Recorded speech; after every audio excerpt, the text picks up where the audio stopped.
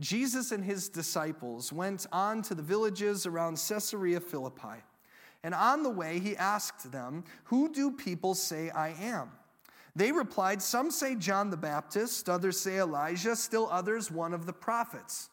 "But what about you?" he asked. "Who do you say that I am?" Peter answered, "You are the Messiah." Jesus warned them not to tell anyone about him. He then began to teach them that the Son of Man must suffer many things and be rejected by the elders, the chief priests, and the teachers of the law, and that he must be killed and after 3 days rise again. He spoke plainly about this, and Peter took him aside and began to rebuke him. But when Jesus turned and looked at his disciples, he rebuked Peter and said, "Get behind me, Satan. You do not have in mind the concerns of God, but merely human concerns." Then he called the crowd to him along with his disciples and said, "Whoever wants to be my disciple must deny themselves, take up their cross, and follow me. For whoever wants to save their life will lose it, but whoever loses their life for me and for the gospel will save it. What good is it for someone to gain the whole world, and yet forfeit their soul? Or what can anyone give in exchange for their soul? If anyone is ashamed of me and of my words in this adulterous and sinful generation, the Son of Man will be ashamed of them when he comes in his Father's glory and with the holy angels." The word of the Lord. Thanks be to God.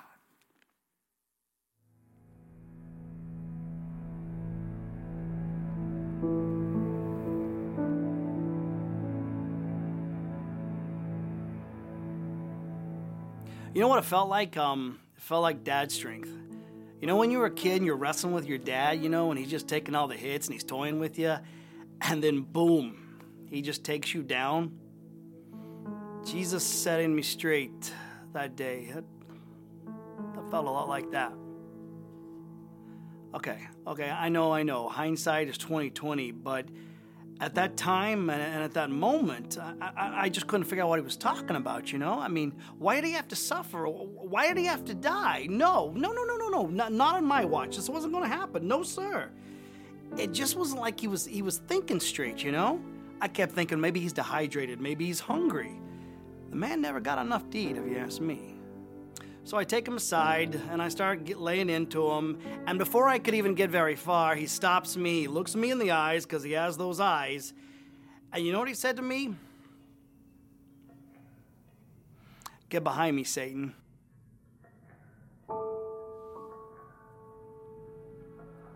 Dad strength. Those words, those eyes, that moment floored me. He floored me. But I mean, seriously, get behind me, Satan. All right, I admit I have some flaws, but Satan, that stung a bit, you know what I'm saying? I just didn't get it. I just didn't see the whole picture, which won't be the last time that'll happen, mind you. You see, I wanted him to use that dad strength on the world, my desires, my plans. And your boy Peter's plans, they don't always work out so good, i.e. ear slicing, etc.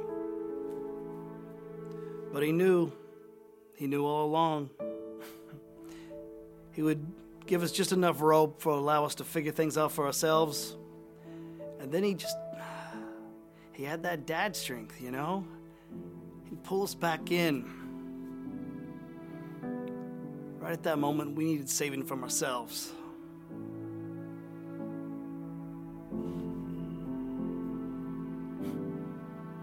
That was his plan all along, saving us from ourselves.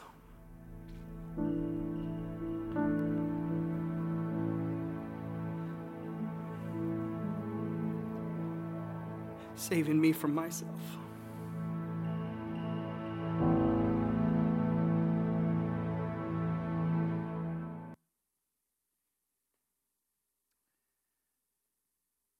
I was thinking about this week as a parent, the fiercest arguments that we have with our kids are usually not the result of a misunderstanding. No, they're usually The worst arguments are when our kids know exactly what we're saying and they just don't want to do it.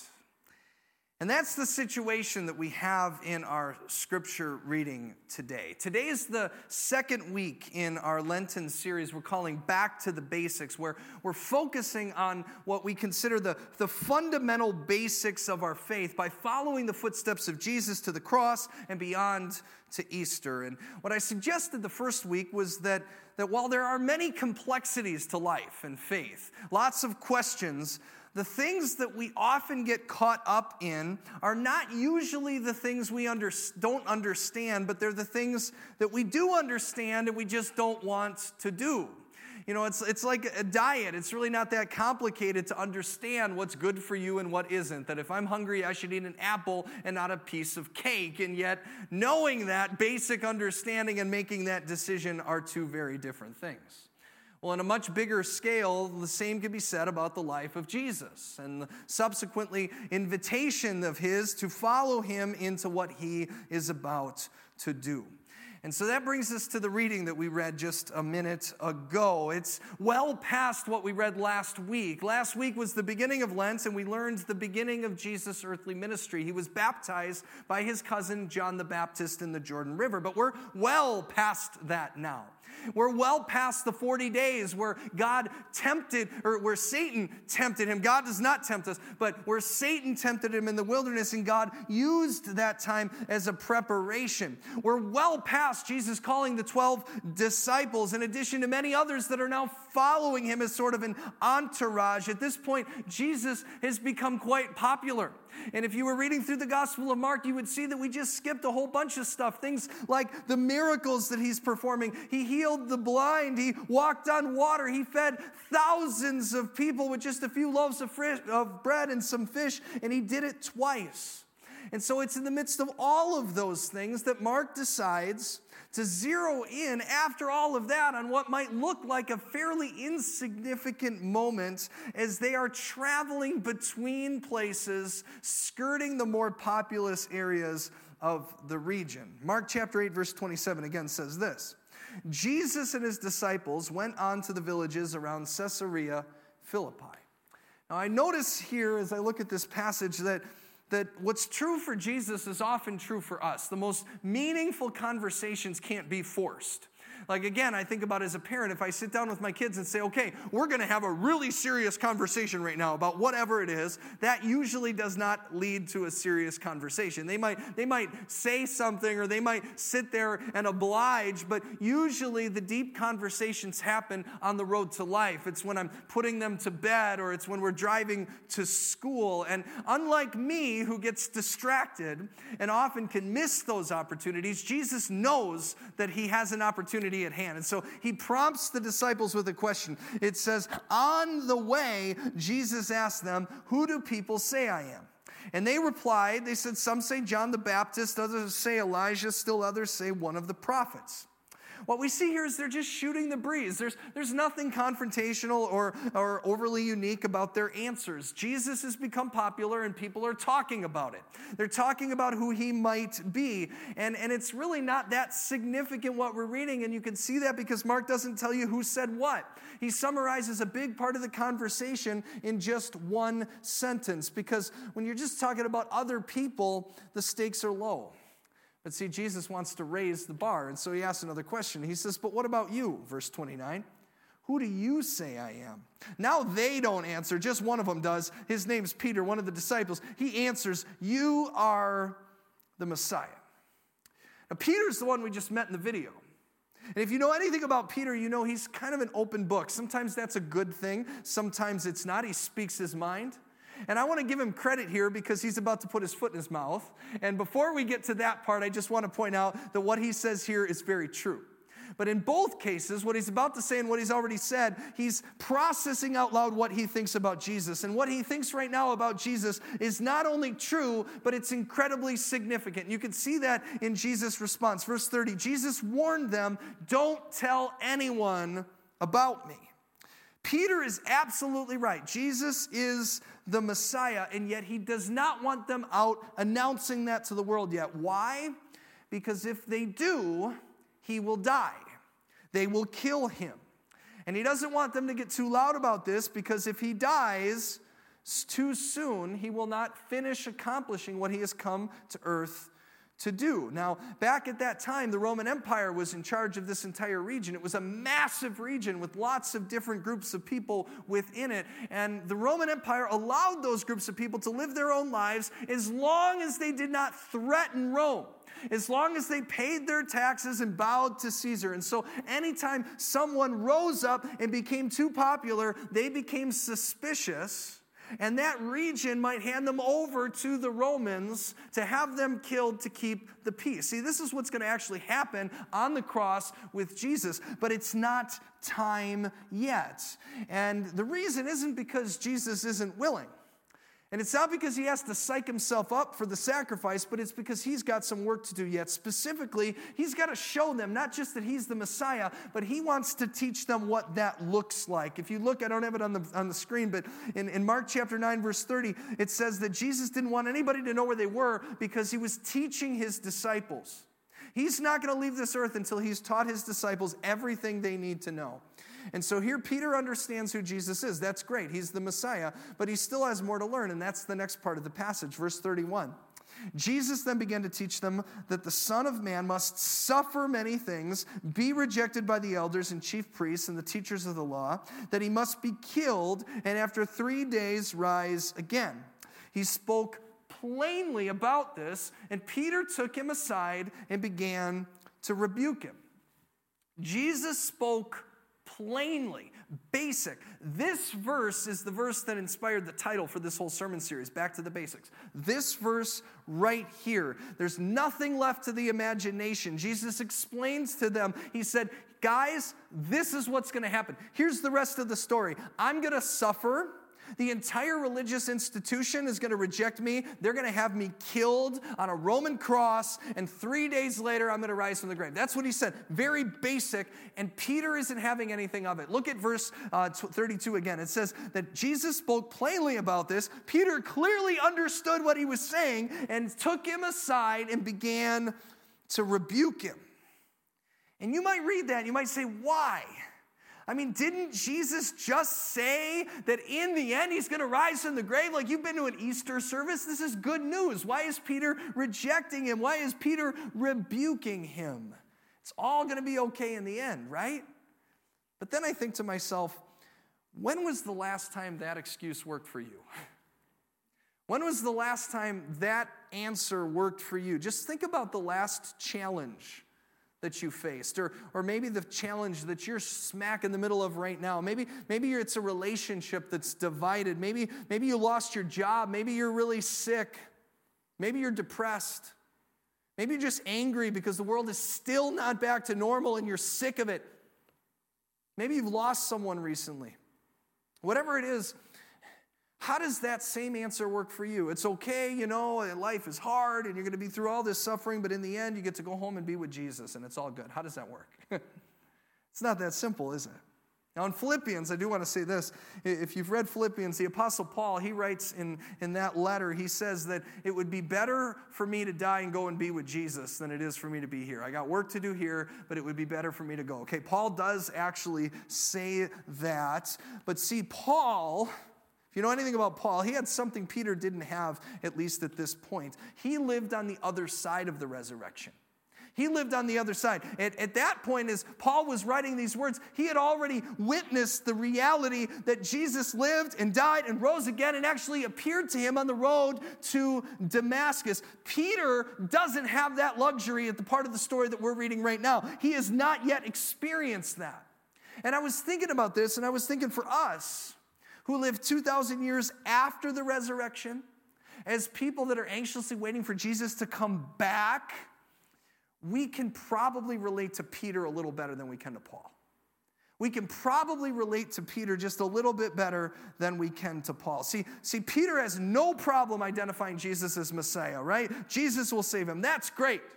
And that's wonderful. And he's actually, unlike the other disciples, bold enough to actually say it out loud. And then he's also bold enough to say that he does not like the road that Jesus is going to allow him to live and to go on in order to get to that salvation. Peter does not like it. He does not like the suffering part. He does not like the rejection part. He does not like the death part. He does not like all of those things happening before resurrection. And I don't know about you, but I can relate to Peter because I don't like any of those things either. I don't like suffering. I don't like death. I don't like any of those things.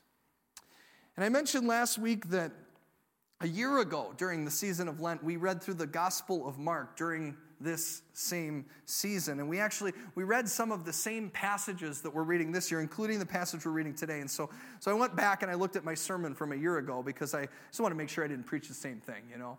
And I was looking at it, and it was almost exactly a year ago. It was a year ago in the season of Lent, and it was 2 weeks into the initial pandemic lockdown. That's when we read these verses together. We were all, in case you don't remember, we were all newly huddled in our homes. We're utterly confused about what was happening in our world. We were bleaching our mail. We were rationing our toilet paper. Remember that? And my sermon on this same passage that week was pretty simple. It was that this is not the end of the story, that Jesus will rise and so will we, that he is with us, and that while everything is not okay in the world right now, and it may even get worse, it will be better in the end because Jesus saves and so he will save us. And all of that is still true today. As a matter of fact, I probably could have given you the same sermon I gave a year ago. It's a good sermon, if I do say so myself. I got it out of this book. Now, the toilet paper illustration may not have worked so well this year as it did a year ago. But as I was thinking about it, I thought, I think we've actually transitioned in a year. We've actually transitioned to the second part of this passage. A year ago, we were all saying Jesus is Messiah. We were all like Peter. We were bold in our faith, and we were clinging to our faith, and this was awesome. Churches were literally locking up Facebook because so many people were looking for this story online each and every week. It was awesome. But then the last year happened to us. And it's a lot different today. And what we learned is what it looks like to live out the faith that we were clinging desperately to a year ago. We've had to apply it for the last 12 months. And we've learned that it's not easy. And people still died that we've been asked to make sacrifices that we never intended to make, whether it was to put a piece of cloth on our face everywhere we go or to lose our jobs, to be separated from our loved ones. And I'm not saying just from a virus, but then it morphed into separation over what we believe or what we don't believe about this virus. And if that wasn't enough, those tensions ended up highlighting all these other tensions that have always been there. Things like racism and absolute hatred for people that are different from us. Total political polarization. And here's the truth. If I was a prophet last year, and I preached the same sermon on this passage, and I said, Jesus is the Messiah, you all would have said amen. You would have typed it because nobody was here yet. But you would have done that. And then if I said, but here's the thing, the Lord has spoken to me. I'm a prophet. I'm not a prophet, but let's say I was a year ago. And I said, the Lord has spoken to me, and he has revealed to me what's going to happen in the next year. He's revealed to me that there's going to be division, conspiracy theories, that we're going to be asked to do things we don't want to do. If I described what was about to take place over the next year, almost every single one of us would have said, no way, I'm not going there. I don't want to be there. That's not a place that I would willingly follow anyone, even Jesus. I mean, just be honest. Haven't you gone to places this past year that you never willingly would have gone on your own? Isn't that true for each and every one of us?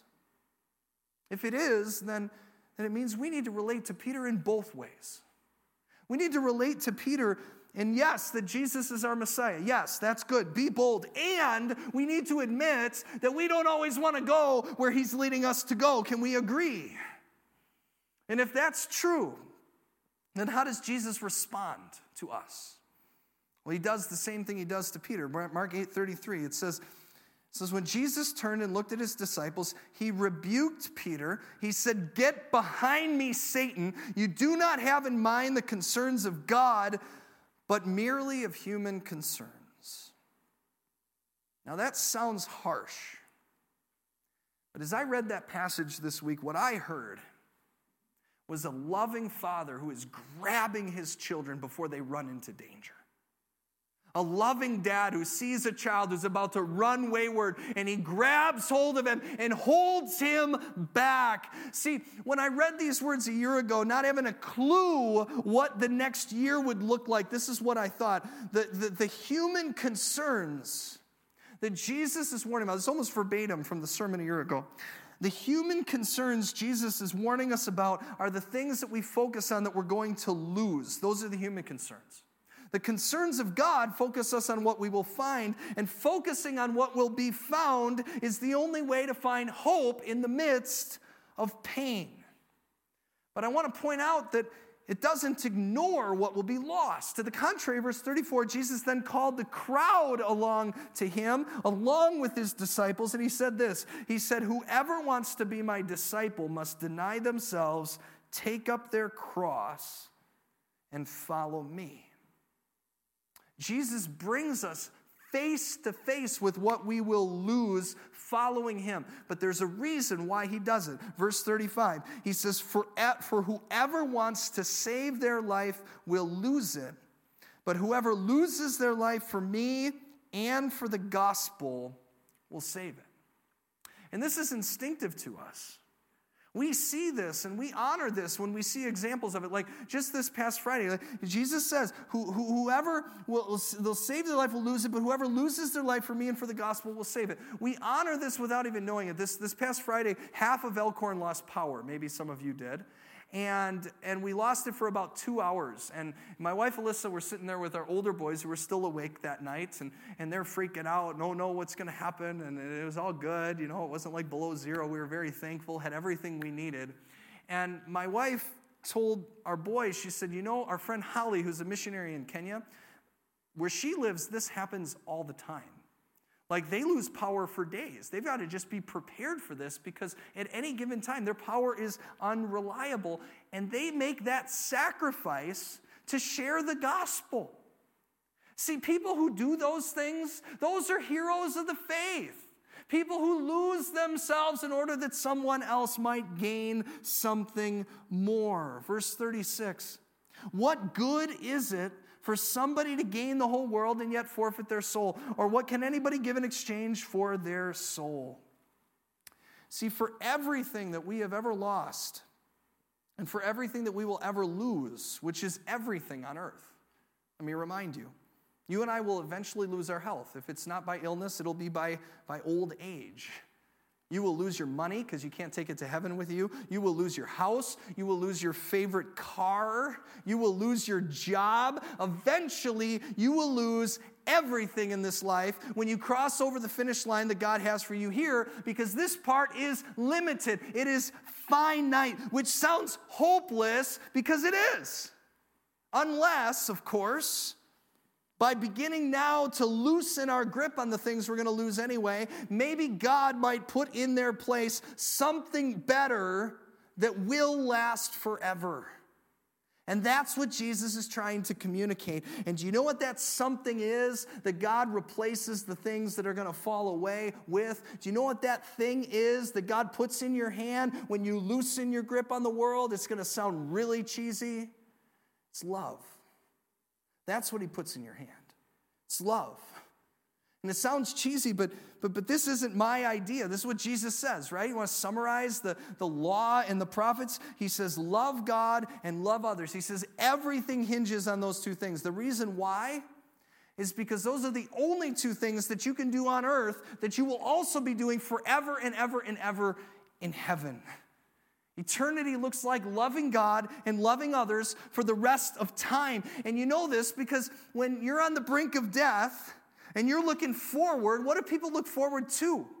They're not really concerned about the mansion imagery that Jesus gave and say, well, I hope I have a bigger house when I get there, right? Oh, my car is more reliable here or there than it was here. Nobody's thinking about that. What are they thinking about? They're saying, I want to see my loved ones. They're saying, I want to see Jesus. And friends, what Jesus was inviting Peter into and what he's inviting all of us into is that you don't have to wait to experience this.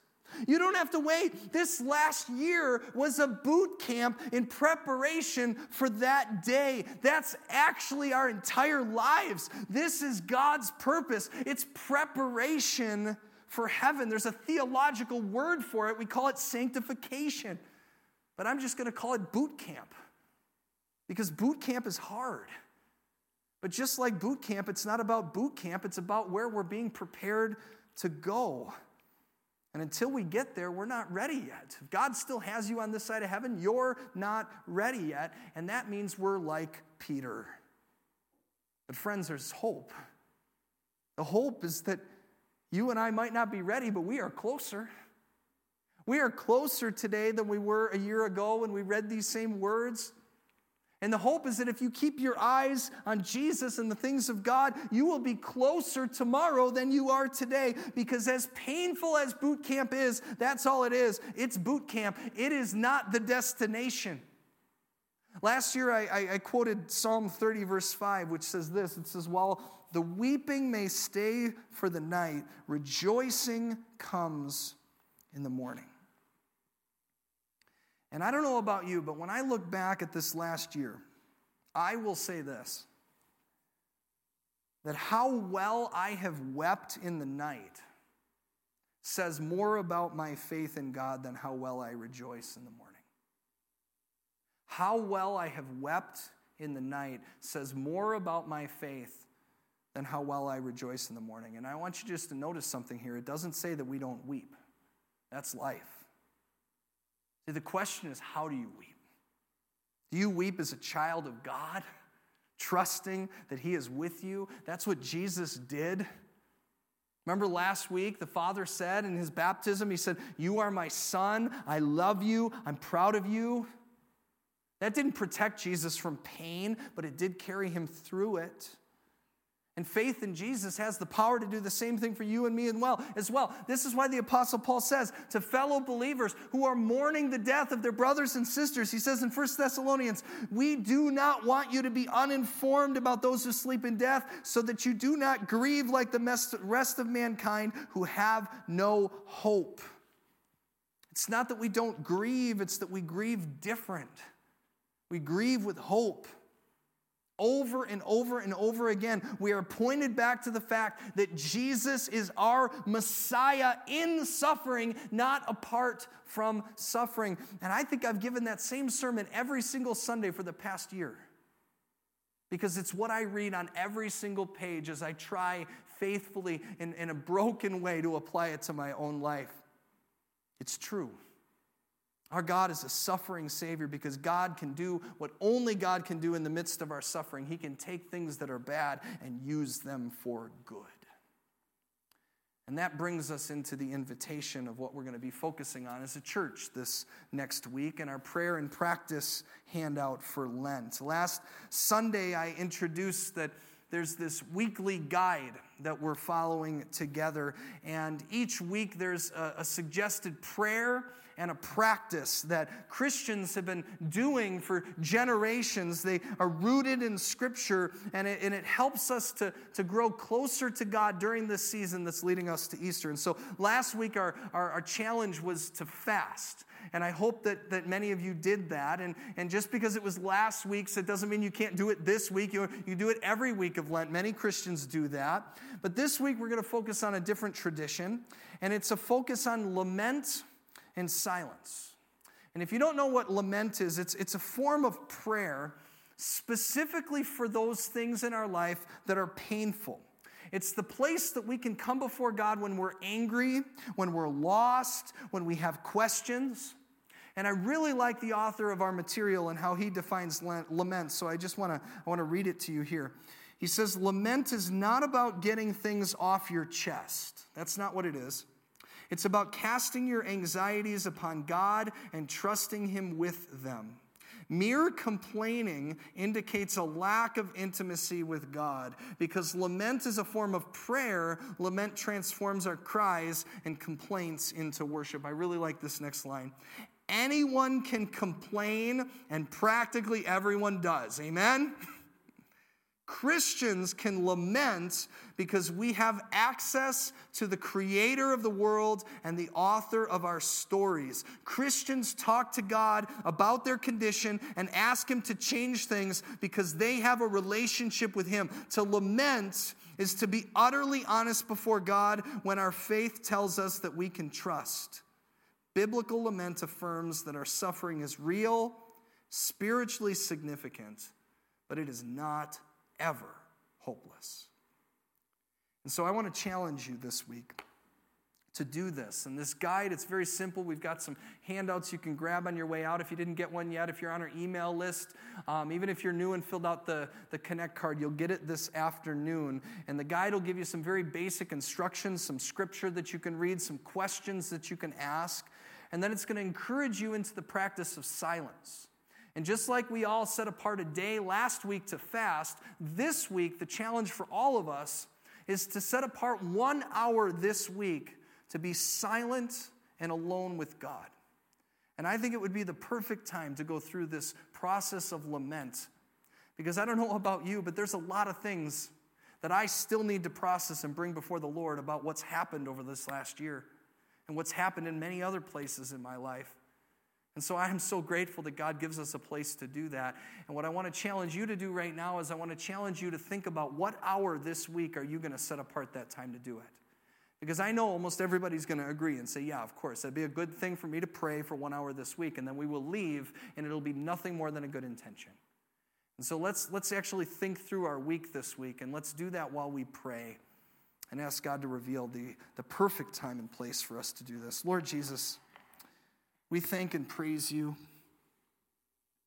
that you are our suffering Savior, that you are with us always, that you have been with us, and that we can read the stories of your disciples who have gone before us, men like Peter, and we can say, I'm there too. You are our Messiah. And yet when we look ahead at the things that we have to do and the ways that we have to suffer, God, we don't want to go.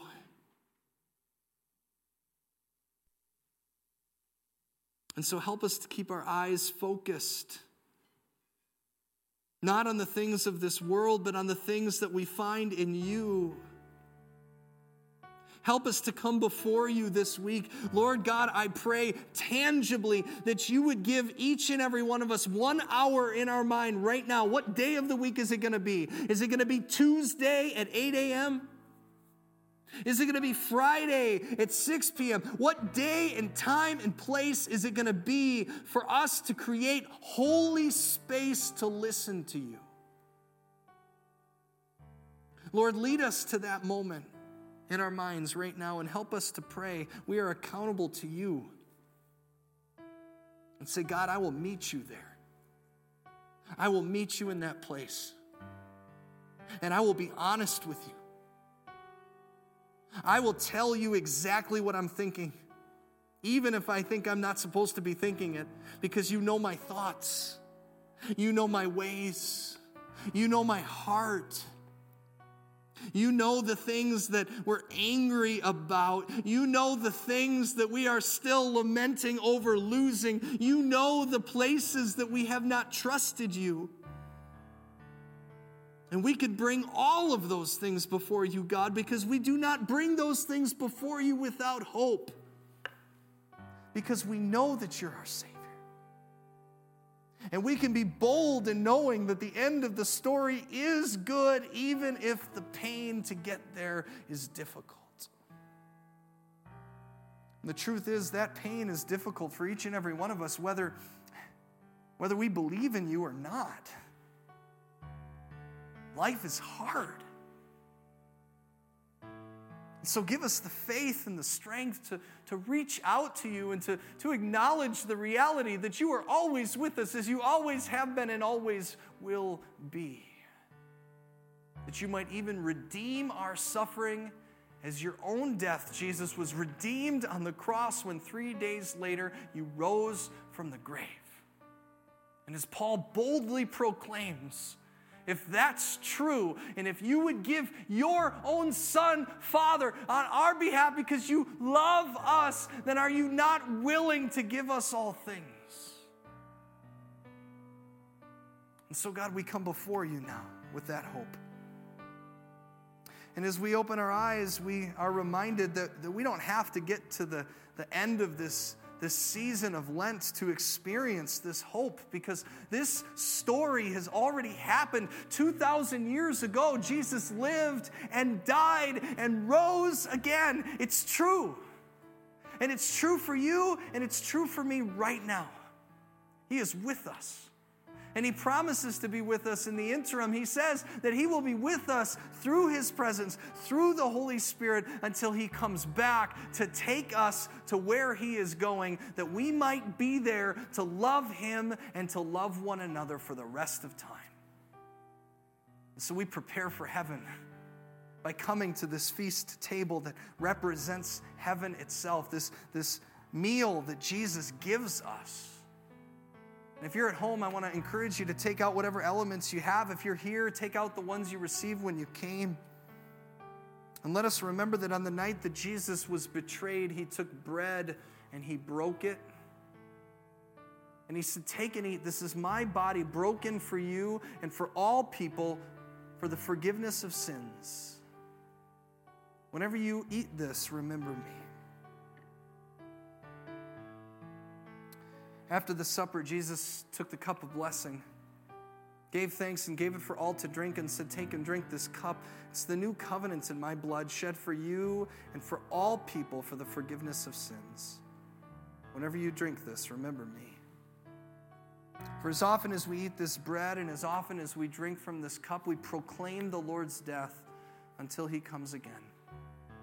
And if you believe these promises to be true, and if you want to let go of the things of this world to grab hold of the things of heaven, we tangibly remind ourselves of that prayer each and every Sunday when we pray the prayer that Jesus taught us to pray, and we do it with open hands. It's a sign of surrender, and I want to encourage you to do it with me right now as we open up our hands and we pray the prayer that Jesus has taught us to pray. Let's pray it together out loud. Our Father, who art in heaven, hallowed be thy name.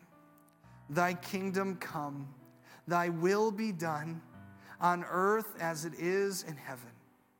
Give us this day our daily bread, and forgive us our trespasses as we forgive those who trespass against us.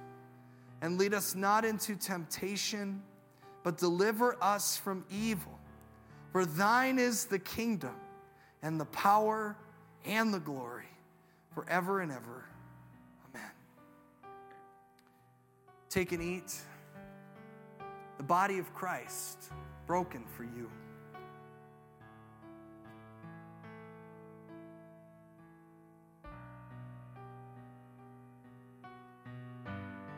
Take and drink the blood of Christ shed for you.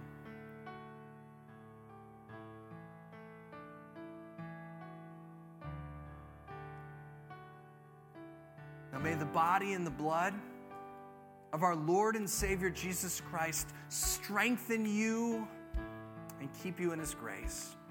And as we stand to sing one final song of praise, might we receive that grace through his presence as he blesses us as we